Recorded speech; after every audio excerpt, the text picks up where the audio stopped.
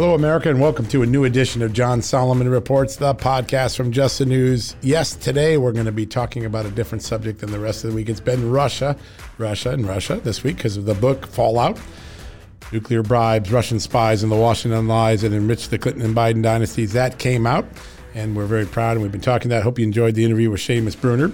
But today we're going to turn to China, which is another one of America's pressing problems, because over the last 6 weeks, with some big stories that we broke on Just the News and with some actions that President Trump and the Trump administration and the Congress have taken, there is an escalating effort to put pressure on China for human rights abuses, for economic warfare and unfair work, the efforts to put American workers out of business, to make America self-reliant on China, and particularly for our supply chains, the jobs that have been lost. You know this story. It was the story of Donald Trump's rise in 2016 when he first raised this.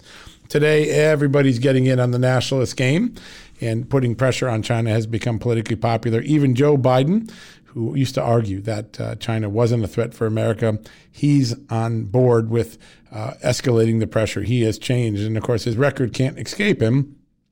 I would expect in the fall that a big debate about the Biden, Clinton, Obama approach to foreign policy for the decade prior to Donald Trump coming into office is going to become a big one. Hunter Biden and his business dealings in China.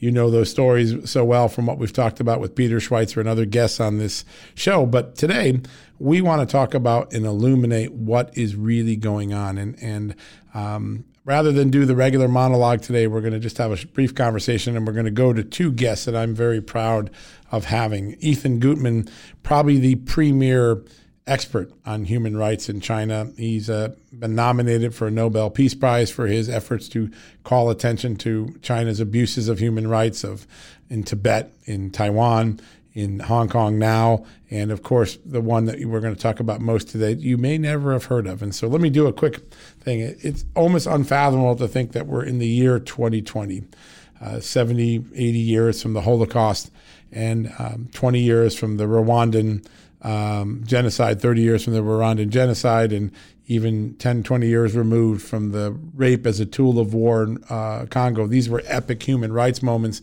in which the media and the political establishment in Hollywood all got involved and stood up as one voice to stand up against human rights abuses in the world.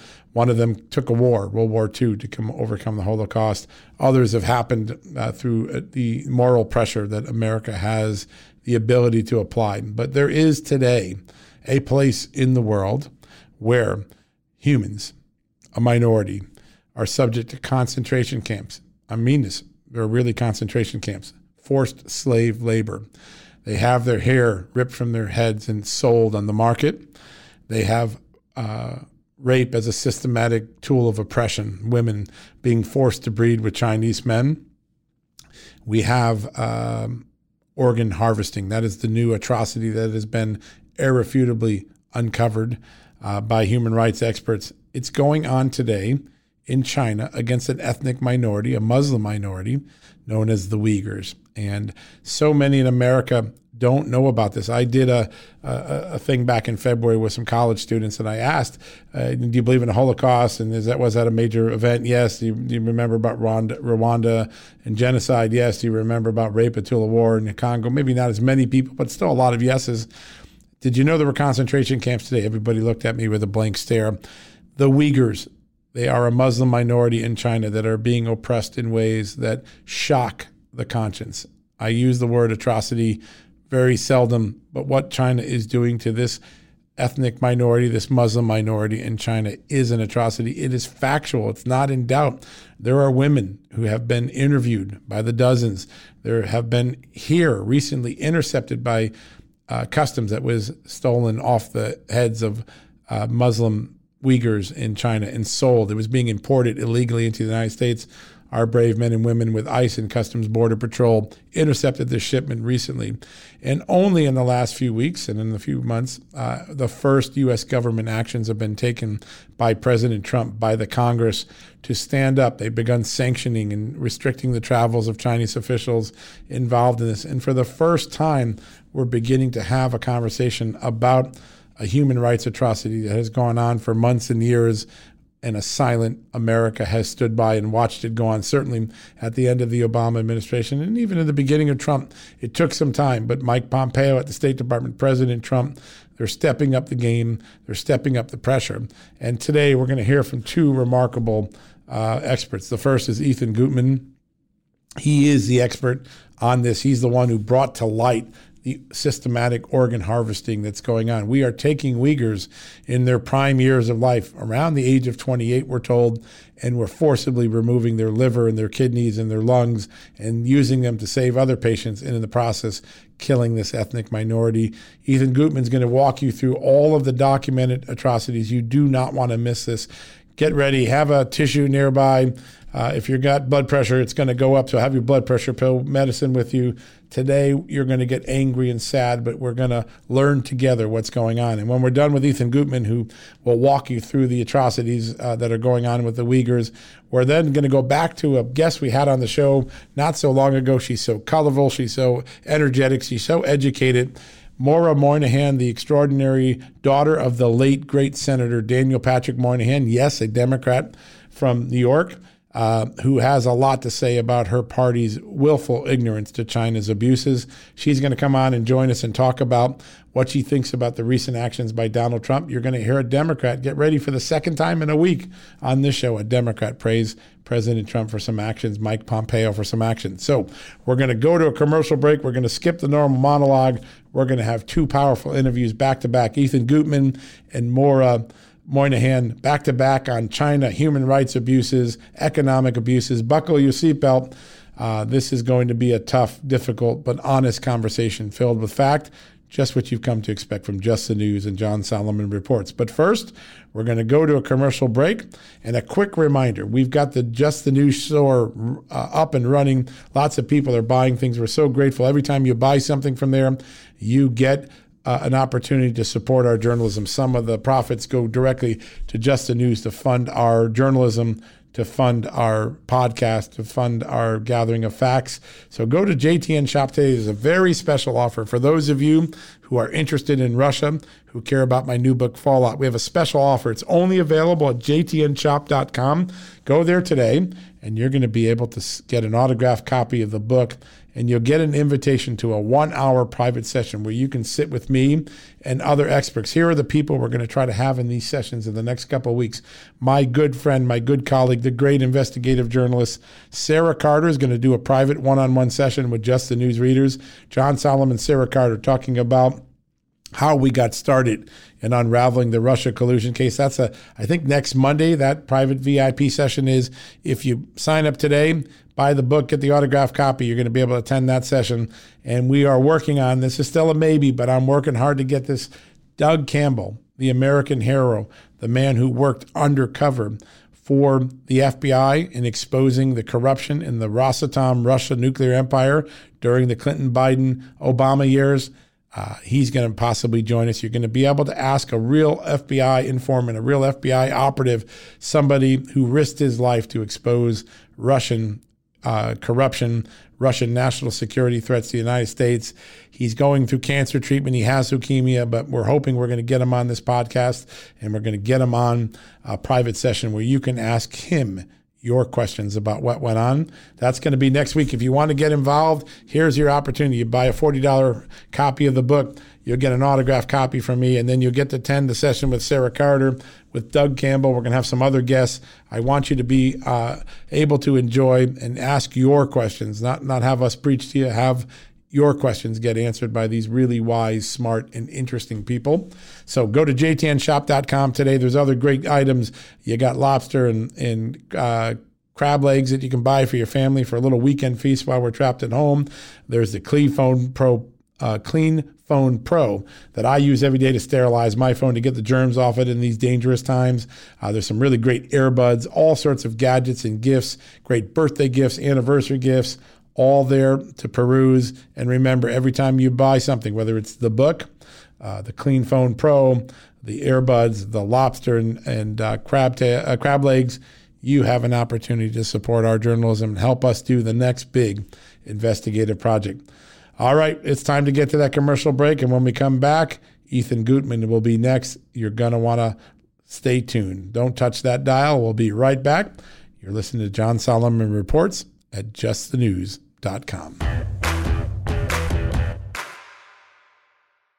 Hey, folks, you know what? A small regret is slouching in the dentist chair thinking, I should have brushed and flossed better.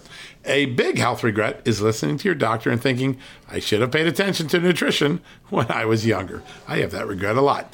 Better health today, and when it matters most, is why I take Field of Greens. Field of Greens is unlike any fruit and vegetable or green product. Field of Greens isn't watered down extracts. Field of Greens is an organic superfood. It's whole fruits and vegetables. Each fruit and vegetable was selected by doctors to support vital body functions like heart, liver, kidneys, metabolism, and of course, your immune system. And only Field of Greens is backed by a better health promise. At your next checkup, your doctor will notice your improved health, or you're going to get your money back. Don't look back and say, I should have paid attention to nutrition when I was younger. Field of Greens is a key to better health today, right now, and when it matters most. Let's get you started with 15% off and free shipping. All you got to do is visit fieldofgreens.com and use the promo code JUSTNEWS at checkout. That's promo code JUSTNEWS at fieldofgreens.com.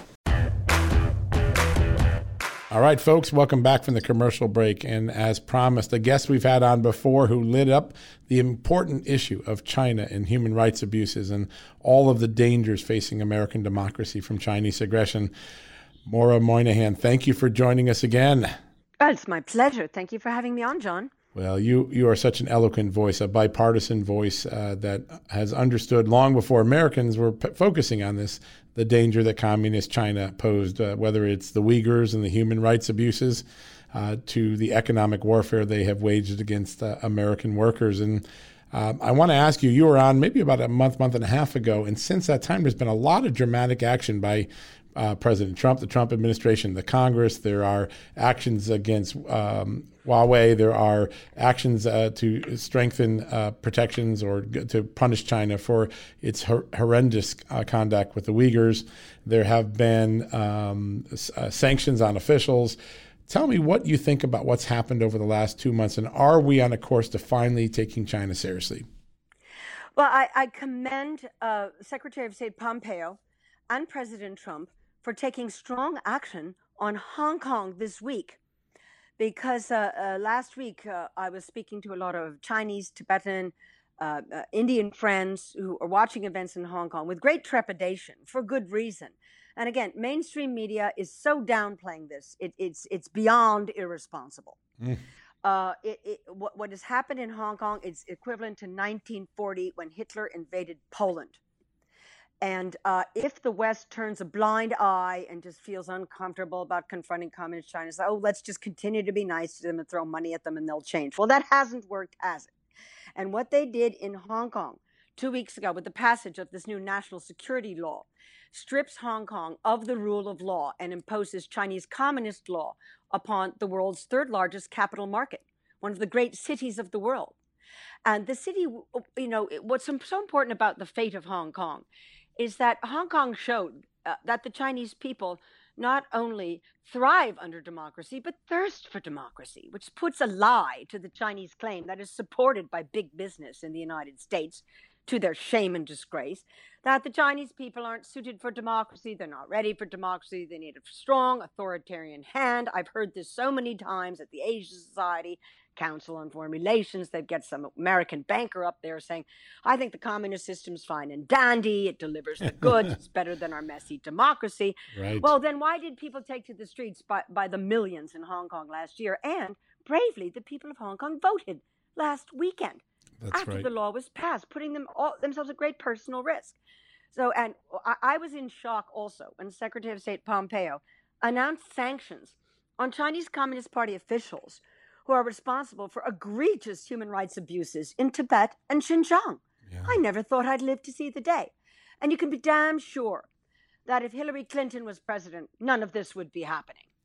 Because she was such a China apologist all the way. It is remarkable. I mean, Biden and Clinton were both China apologists for more of the greater part of 2 decades. And now we're seeing the fruits of that ignorance, that a policy of appeasement that we pursued.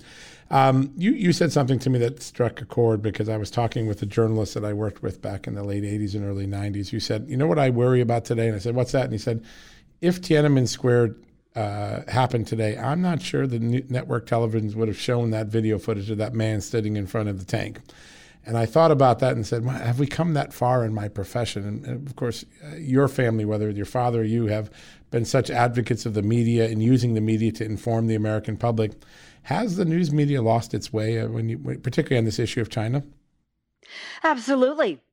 I think that's a very chilling image, that they wouldn't show the tank man standing up in front of the tank, which is an iconic image, and it is very, very, very, very powerfully demonstrates what the Chinese people are willing to do, the lengths they're willing to go to get democracy and to get freedom.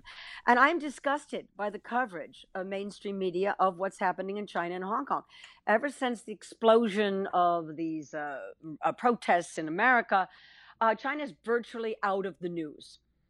No mention of it on ABC, CBS, NBC. It's remarkable, isn't it? More on Fox.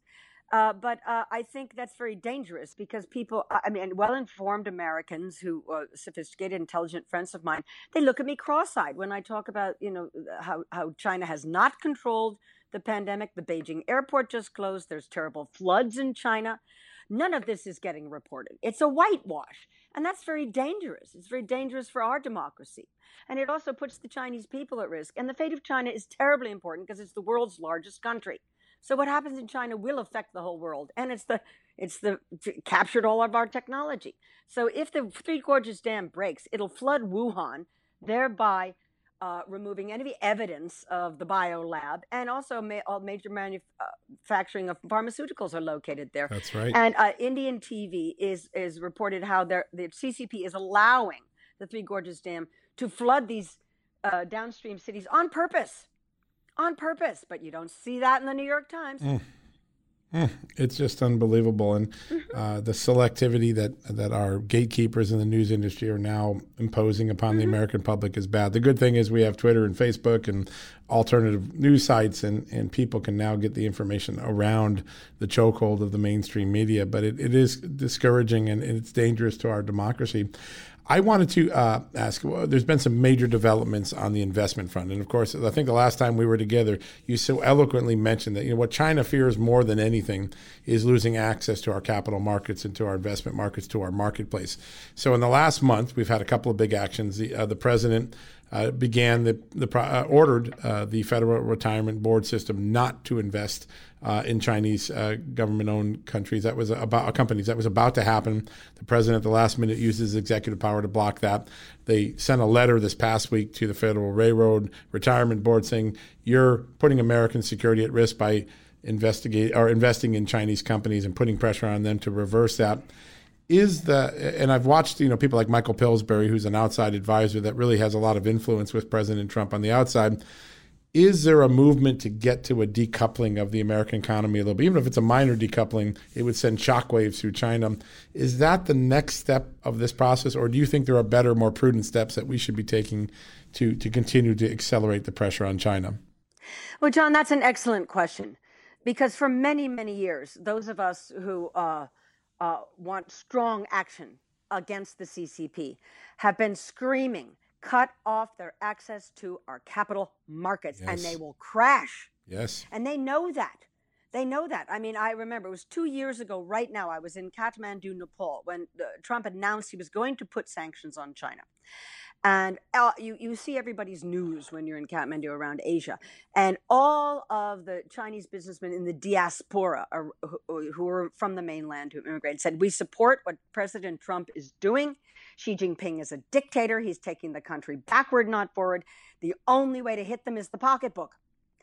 And what I'm seeing here, which is so upsetting, is there's a lot of guys on Wall Street, and there are even a lot of Republicans who've turned against President Trump. Let's forget about the Democrats, who don't want decoupling and are still defending the Chinese Communist Party. And I'd like to say I am sick to death of seeing the China apologist gang, the Council on Foreign Relations, the Committee of 100, the Asia Society, goes on and on. They always get out front on the narrative on China, because we have no resources in the Tibet movement. You know, we've been cut off, silenced, shunned, and they've done a good job of shutting us up and giving us no platform and no funding. They've got tons of funding because they're all on the Chinese payroll. They get up front, right out there, say this is no time to decouple, no time to be tough on China. Well, I'm sick to death of it. I think we need to hit the hard and send them a letter asking, do they support the people of Hong Kong who want to continue to have British common law, which we enjoy in this country as well? Of course. Or do they support the Chinese Communist Party? We'd like an answer, yes or no. And because they just get away with it. And they have all the, just look at the Committee of 100, Madeleine, Albright, Max Baucus.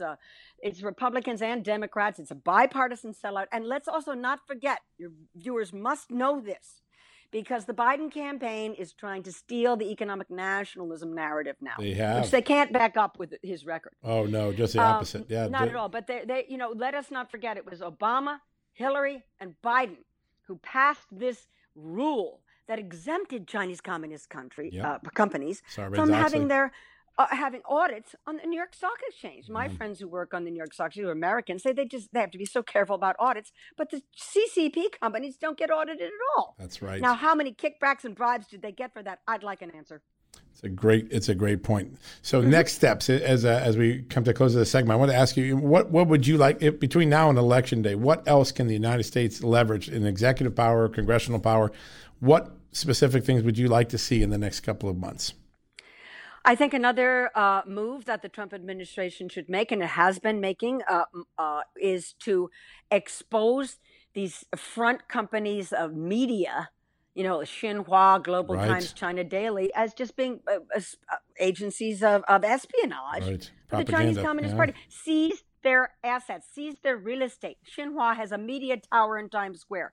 They've got a $500 million office on New York Avenue in Washington, D.C. When these things were being built many years ago, I protested, I wrote letters, nothing happened. Seize their assets.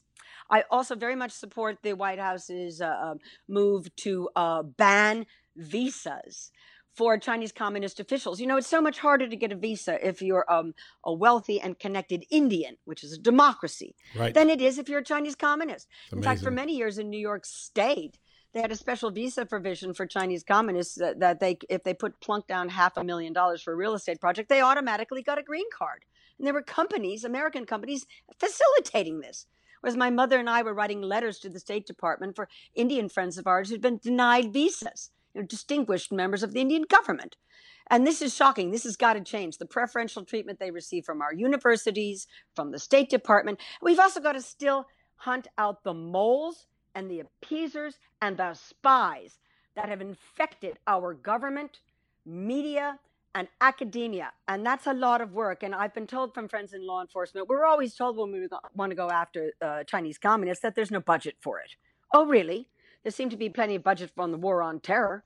So I think we need to redirect some of the funding and also just decouple hard. And if some people in American business don't like it, well, tough. Deal with it. It's going to be an epic battle between the deep-lined rich pockets of Wall Street and those who want to stand up for democracy and against human rights. But it's the epic battle of our times. And I suspect that this election will turn much on that question. Maura, we are so grateful you keep joining us on John Solomon Reports. We want to keep you coming on because this issue of China is essential. We need to educate the American public, get them around all the propaganda that our government has sold us that China is not a threat. So we're going to have you back soon and often all the way through the summer and fall because you are one of the most important and consistent and loyal voices on this issue. So thanks again for all you're doing, and we look forward to having you on again soon. Oh, thank you, John, and congratulations on your book. I look forward to reading it. It looks tremendous. Oh, thank you so much. There'll be a copy in the mail to you today. We'll have it up to you tomorrow. Wonderful. I can't wait. Congratulations. And Thanks, thank you for giving me a chance to reconnect to your wonderful audience. Well, you're an eloquent voice, and we're so glad to have you. All right, folks, and when we come back in a second, we're going to wrap things up. You've been listening to John Solomon Reports. It's time to go to a commercial break. Worried about letting someone else pick out the perfect avocado for your perfect impress them on the third date guacamole? Well, good thing Instacart shoppers are as picky as you are. They find ripe avocados like it's their guac on the line. They are milk expiration date detectives. They bag eggs like the 12 precious pieces of cargo they are. So let Instacart shoppers overthink your groceries so that you can overthink what you'll wear on that third date. Download the Instacart app today to get free delivery on your first 3 orders, while supplies last. Minimum $10 per order. Additional terms apply. All right, folks, welcome back from the commercial break. And as promised, I have one of the preeminent experts on China joining John Solomon Reports. It's Ethan Gutmann. Ethan, thank you so much for joining us. Happy to be here. I have been a fan of your books. Folks, if you want to really learn about the real epic battle between America and China, he's got 2 of the must-read books, Losing China and The Slaughter. I've read both of these books, and I tell you, when you're done, your perspective based on what you might have read in the media and in the news, it changes immediately, because Ethan has gone in and really detailed the sort of abuses and the economic warfare and the human rights warfare that communist China has engaged in. And more recently, he's been, I think, one of the most important voices on what's going on with the Muslim minority known as the Uyghurs in China. He was nominated for a Nobel Peace Prize, if I remember correctly. And Ethan, we're so lucky to have you, and hopefully we can educate folks a little bit about what's really going on in China with human rights and economic warfare and all these things. As we get started, I wanted to ask you, what do you think about the recent actions? There's been a flurry of actions in the last 6 to 8 weeks by the Trump administration, the State Department, by Congress, really escalating pressure on China. And I wonder if you could give us your refereeing of the actions, the consequences, and what might be next. Well, I think it's really impressive, first of all, how the trade war had as much impact as it had. I was a real skeptic of this approach to China, and you can count me in as somebody who's changed their mind on that. And that's my reading of the tea leaves with the leadership, was a certain sense of panic. So there's that. Obviously, the human rights bill, the Uyghur Human Rights Act coming through, is a huge help, but it's really more symbolic than anything else. Right. For the Uyghurs, this is the first time they've been recognized, really, in decades. Okay, and for them, for a lot of Uyghurs, this is the first step towards independence. Okay. So that's what I think a lot of the press missed. Wow. Yeah, that's a very important moment. You're right. It is a very important moment. And we're not supposed to say Uyghur independence here, because it's sort of like Tibetan independence. It's right. It's taboo. Opposed to that, you're just not, it's unsayable. But let's say it. I mean, at this point, how can one imagine the Uyghur people going back to sort of the status quo after what's happened here? Yeah, such a great point. What we've seen is an attempt to destroy people genetically. Okay. What we've seen is the moving the males out and putting in Han Chinese males in their place, right, sharing the same bed. The destruction of feminine, of women's fertility. The sterilization rates are through the roof. I know I'm not really answering your question here, but I think those. Well, but you are. This is the urgency of this whole situation. Yeah. It's hard to overstate that. Right. Now, I've been looking at the organ harvesting business, not to jump ahead too much, but the numbers I'm getting are pretty remarkable. Yeah, they're staggering, aren't they? Yeah, they really are. And what we've seen with this is a terrible situation for the Uyghurs. And at this point, to see America begin to recognize them as a people, even if it's somewhat toothless at this point, is a very, very strong move. It's very significant. Yeah, no, absolutely. It's also allowed them to take their place as the fighters for Hong Kong as well. So it's led to a kind of a certain unity among various different groups. Sorry about that. Falun Gong, Hong Kong, and the Tibetans. You have a must-watch video on YouTube that really educates folks. But I want to tell you this anecdote because it was just before COVID. It was back in February.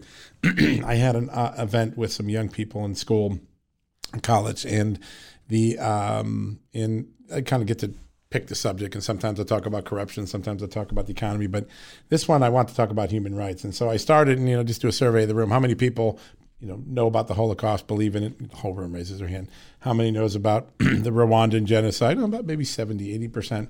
And then I said, is there anything equivalent going on in the world today? And I got 1,000 blank stares. No. Have you ever heard of anything called forced organ harvesting? No.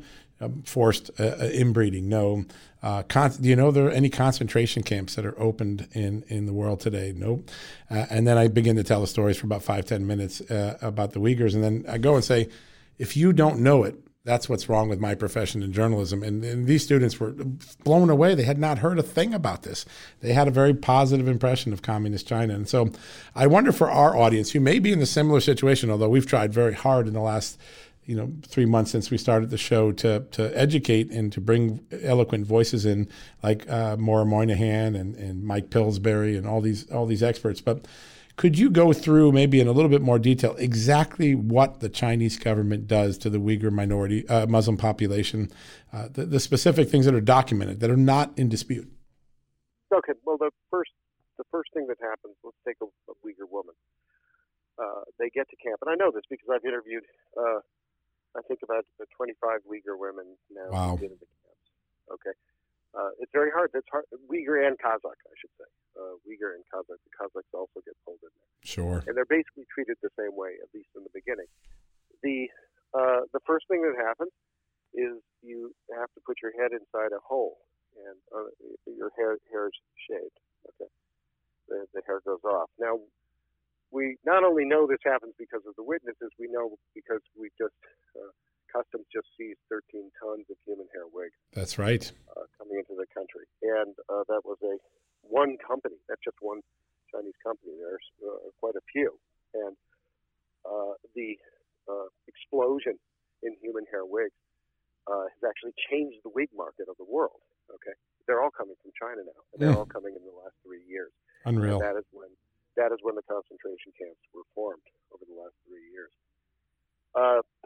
This, as I said, this is part of the whole defeminization and destruction of femininity of these women. These wigs are very popular because right. they have a chestnut brown. They have sometimes even red in them in their hair. It's very different than Han Chinese hair. So it's very desirable, and especially in the Western world. That's the beginning. And then after that, we have a series of medical tests which are given to these women. I'm not even going to get into the difficulties and tortures and bad food. Let's leave all that aside. What we have is these medical checks. These medical checks are aimed at the health of the retail organs, that is, kidney, liver, lungs, and heart. Okay, these are the big ticket items that you can sell. And that doesn't mean all these people get harvested. Most of them don't. If they're Uyghur, if they're Kazakh, they almost never get harvested. The Uyghurs, however, we know among that population, which is the largest population in Xinjiang, that region, other than the Han Chinese, we know that about approximately 2.5% to 5% are disappearing in the middle of the night. Now, this is a very different group. There's one group that's about 18, and these people, young Uyghurs, young Kazakhs, they graduate. They say, you've graduated, which means you're going to go off and work as slave labor in some factory, right? And they're going to work there till they're about 42 or so, and at that point they'll be let go because their hands aren't as nimble. Okay, that's one life, but they're living. They're going to be alive. They may even have, in spite of the fact that they've been given these anti-fertility drugs while they're in the camps, they may recover their fertility. Okay. This other group is average age 28, which is exactly what the Chinese have told us is their preferred age to organ harvest. This is in their medical literature. It's been there for years. Your organs have fully formed, and yet they haven't started really aging. Right. They're healthy. You're a perfect age. So the average age 28 group disappears in the middle of the night. They're there, they're gone. And those there's about 2.5 to 5% of at least 1 million people in these camps, and that indicates that it's about 25,000 a year at the lowest, the minimum number. Now, I'm going to be coming out with a full study on that in my next book, and I'll try to get it out before then because it's my responsibility to get the information out. But right now, that's my preliminary estimate. About 25,000 per year who are being killed, they're harvested for their organs, and they die on that operating table. It's unthinkable. It's just unthinkable to hear this. And we're in 2020. It is unthinkable in a way. I mean, this is not the Holocaust. It's not, one of the problems with the Holocaust is they couldn't figure out what to do with the bodies, really, right, other than just burn them. There was the attempts to make soap out of the bodies and so forth. But they didn't have this. This is a very different situation because we have essentially each one of these human beings, if they are sold correctly to foreign organ tourists, they are worth $500,000 easily. Okay, so that's if we're talking about Saudi tourists, we're probably talking about 750,000, right? So-called halal organs. Right. This is very attractive to the Saudis and other Gulf states because they don't eat pork. That's a very appealing thing if you're looking for a new organ. We know that the size of the organ harvesting industry, the transplant industry in China, is that they are doing about 60,000 to 100,000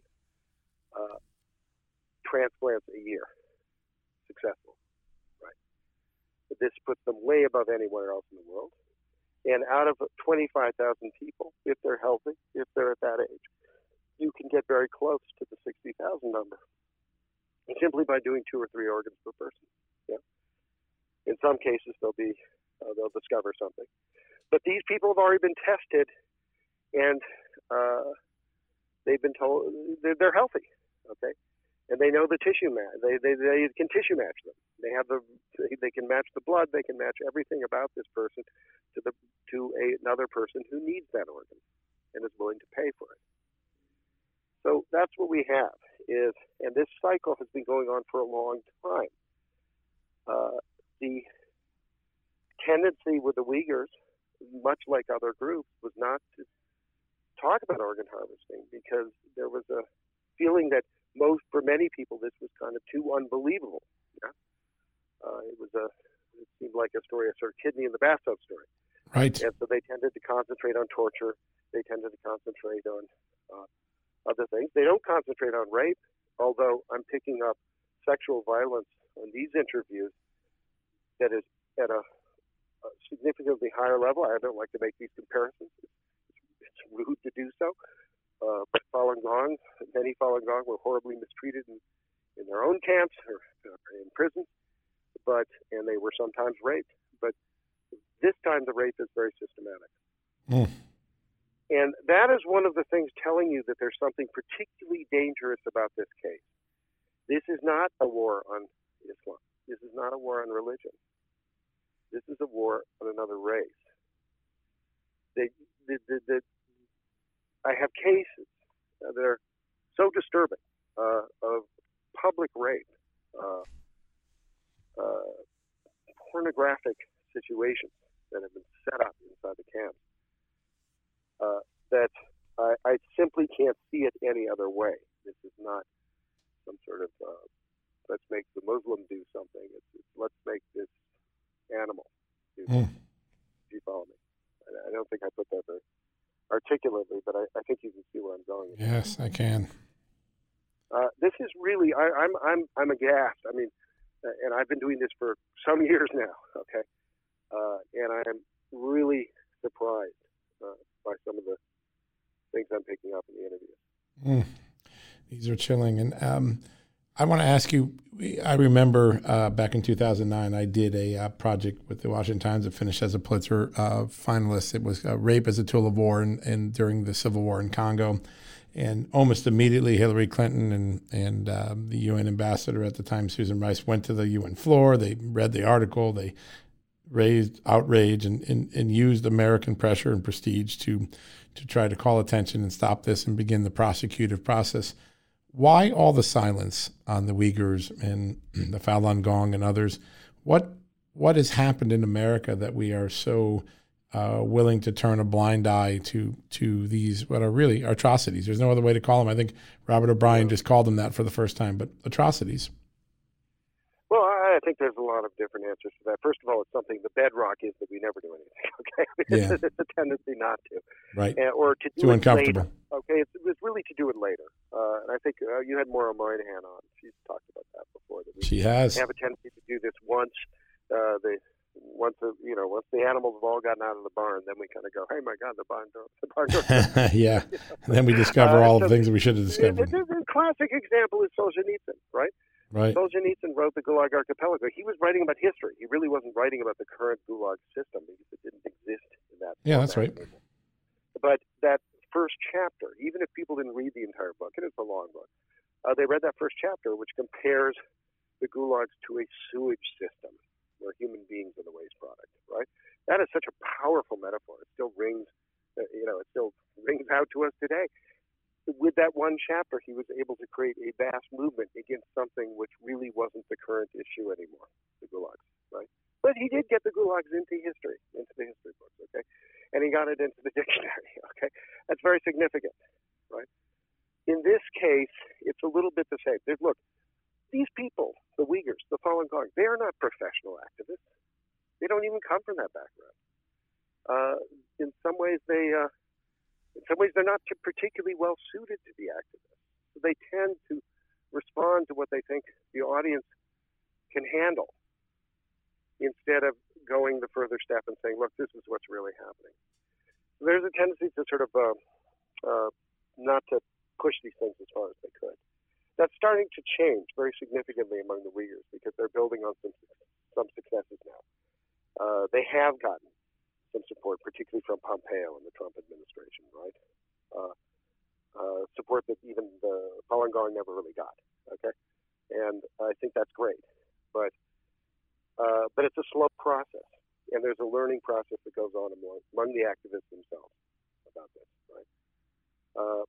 So I don't know exactly what the answer to that question is. I know in this case there's been one really great impediment that we didn't have in the past, and that is that the medical community, particularly in transplant surgeons and the World Health Organization, have acted as enablers for the Chinese Communist Party in this case. They have explained away things. They have, whenever the Chinese claim they're reforming their transplant system, they trumpet that. They are constantly taking trips to China, all expense paid, tremendous banquets, I'm sure, and constantly reassuring the world that this isn't really going on, or that it did go on, but who knows, and let's look to the future, which is the Chinese line. So they repeat Beijing's talking points. That is new. We did not have this kind of, if you will, like medical corruption before. I mean, I think a lot of people have been shocked by the World Health Organization over the course of COVID-19, right? Right. Or they should be. But in fact, that's part and parcel of what they've been doing for years. And I was even willing to excuse it to a certain extent myself. I said, well, okay, they may not care about organ harvesting, but they've got a more important job to do, defending the world against a deadly virus, which can come out of China, because that's where they usually come out. And that's even more important than my research. Well, they failed on that too. They had one job, which was to screen fire, and they didn't do it. So I think the book I was going to call Complicit, which was going to talk about the global enablers of the Chinese Communist Party on organ harvesting, is now turned into simply the Slaughter 2.0. It is going to be about the Uyghur situation, the Kazakh situation. It's going to make it absolutely clear what the evidence is that they are being harvested for their organs, and that this is part of a much larger pattern of the hair, as I mentioned, and sterilizations and the slave labor. It's part of a package. Right. And I'm not saying it's the most important. I think it's the most important part of the package, but I'll leave that aside. That's a silly argument to have, right? They're all important. Sure. People's lives are being wrecked. The culture is being destroyed.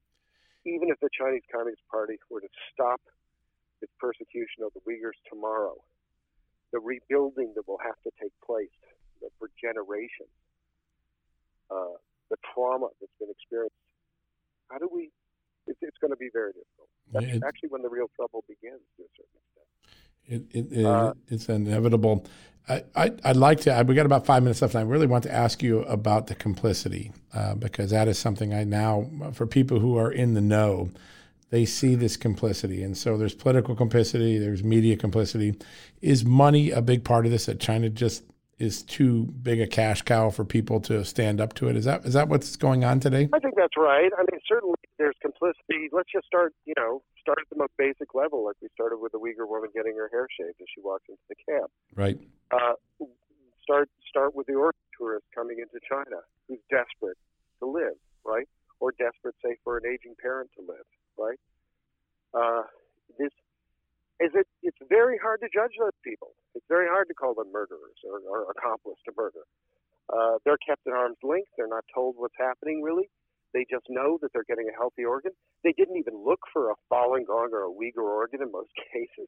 Right, yeah. They just They're went just trying to survive, and right? said, help, I need a liver, right? They didn't go to a shady guy with a trench coat. And here they are in China. It's a very nice place. If they're a Muslim, they could end up at a hospital which has a prayer center for Muslims and a beautiful Muslim canteen, right? And a very nice area where they can discuss religion and will they wait around for their organs or recover? Okay, now how can you blame that group?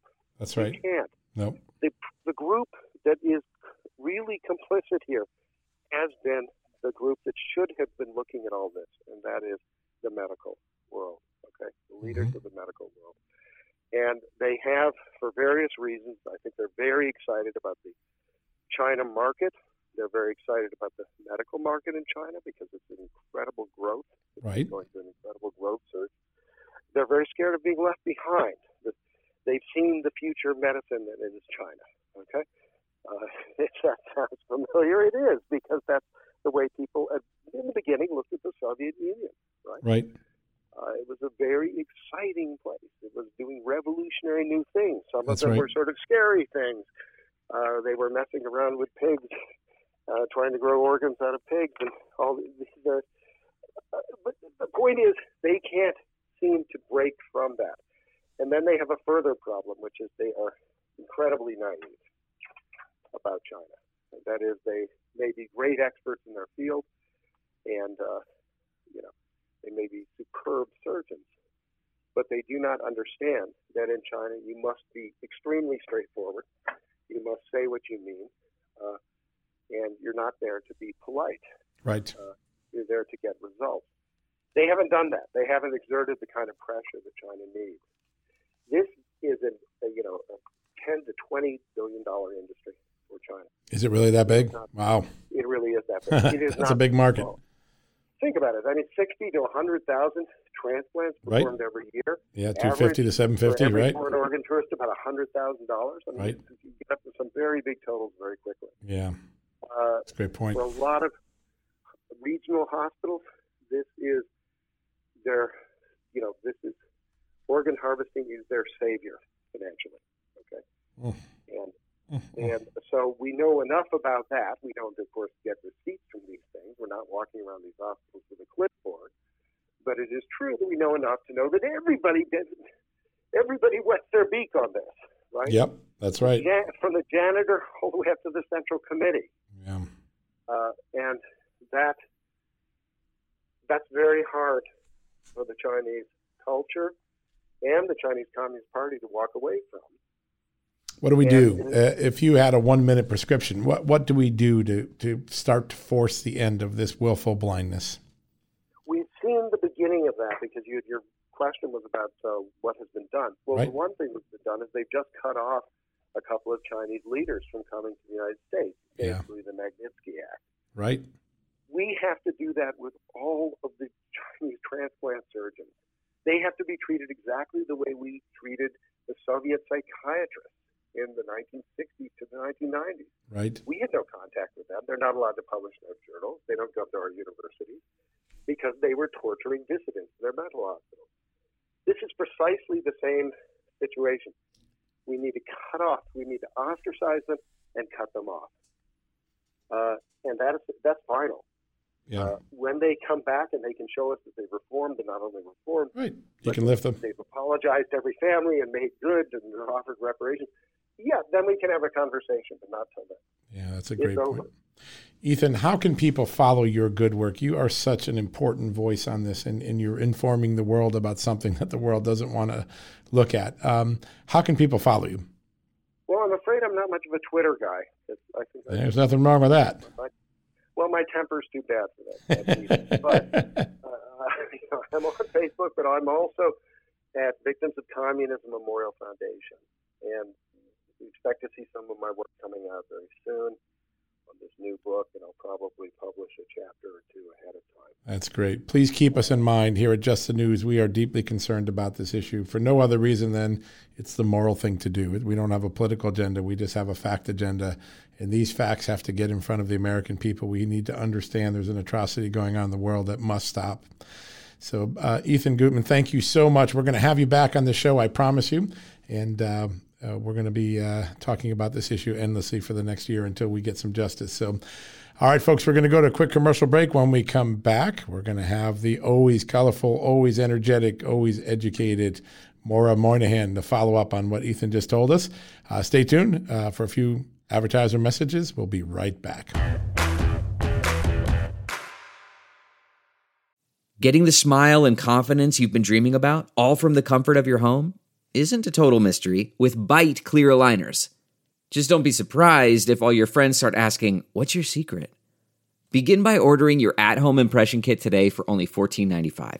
Byte clear aligners are doctor-directed and delivered to your door. Treatment costs thousands less than braces, plus they offer flexible financing, accept eligible insurance, and you can pay with your HSA FSA. Get 80% off your impression kit when you use code WONDERY at Byte.com. That's BYTE.com. Start your confidence journey today with Byte. All right, folks, that wraps up another edition of John Solomon Reports. I can't believe how fast it goes, especially when we're listening to such educational and engrossing testimony from the likes of Ethan Gutmann, from Maura Moynihan, two people who have put their money where their mouth is. They walk the walk. They are standing up and investigating and uncovering the abuses that China is imposing on the Uyghur population, on the Tibetans, on the Falun Gong, and of course the economic warfare aimed at taking away our blue-collar jobs and our economic superiority in America. Big things are happening in Washington. There is action for the first time. Democrats and Republicans alike getting in the game. Even Joe Biden, who used to preach that China really was no big threat to America, he's now on board. Good things are happening for the security of America. It may be a little late. It may be a little overdue, but that is what we heard today from Ethan Gutmann, from Maura Moynihan. There is action. All that money that China's invested in America can't silence what is going on. And today, for the first time, we're seeing true actions on the executive front, on the legislative front, on the economic front. And I suspect some more big ones are coming. You do not want to miss this. We're going to cover this issue day in and day out on John Solomon Reports. Next week, we'll be back at it.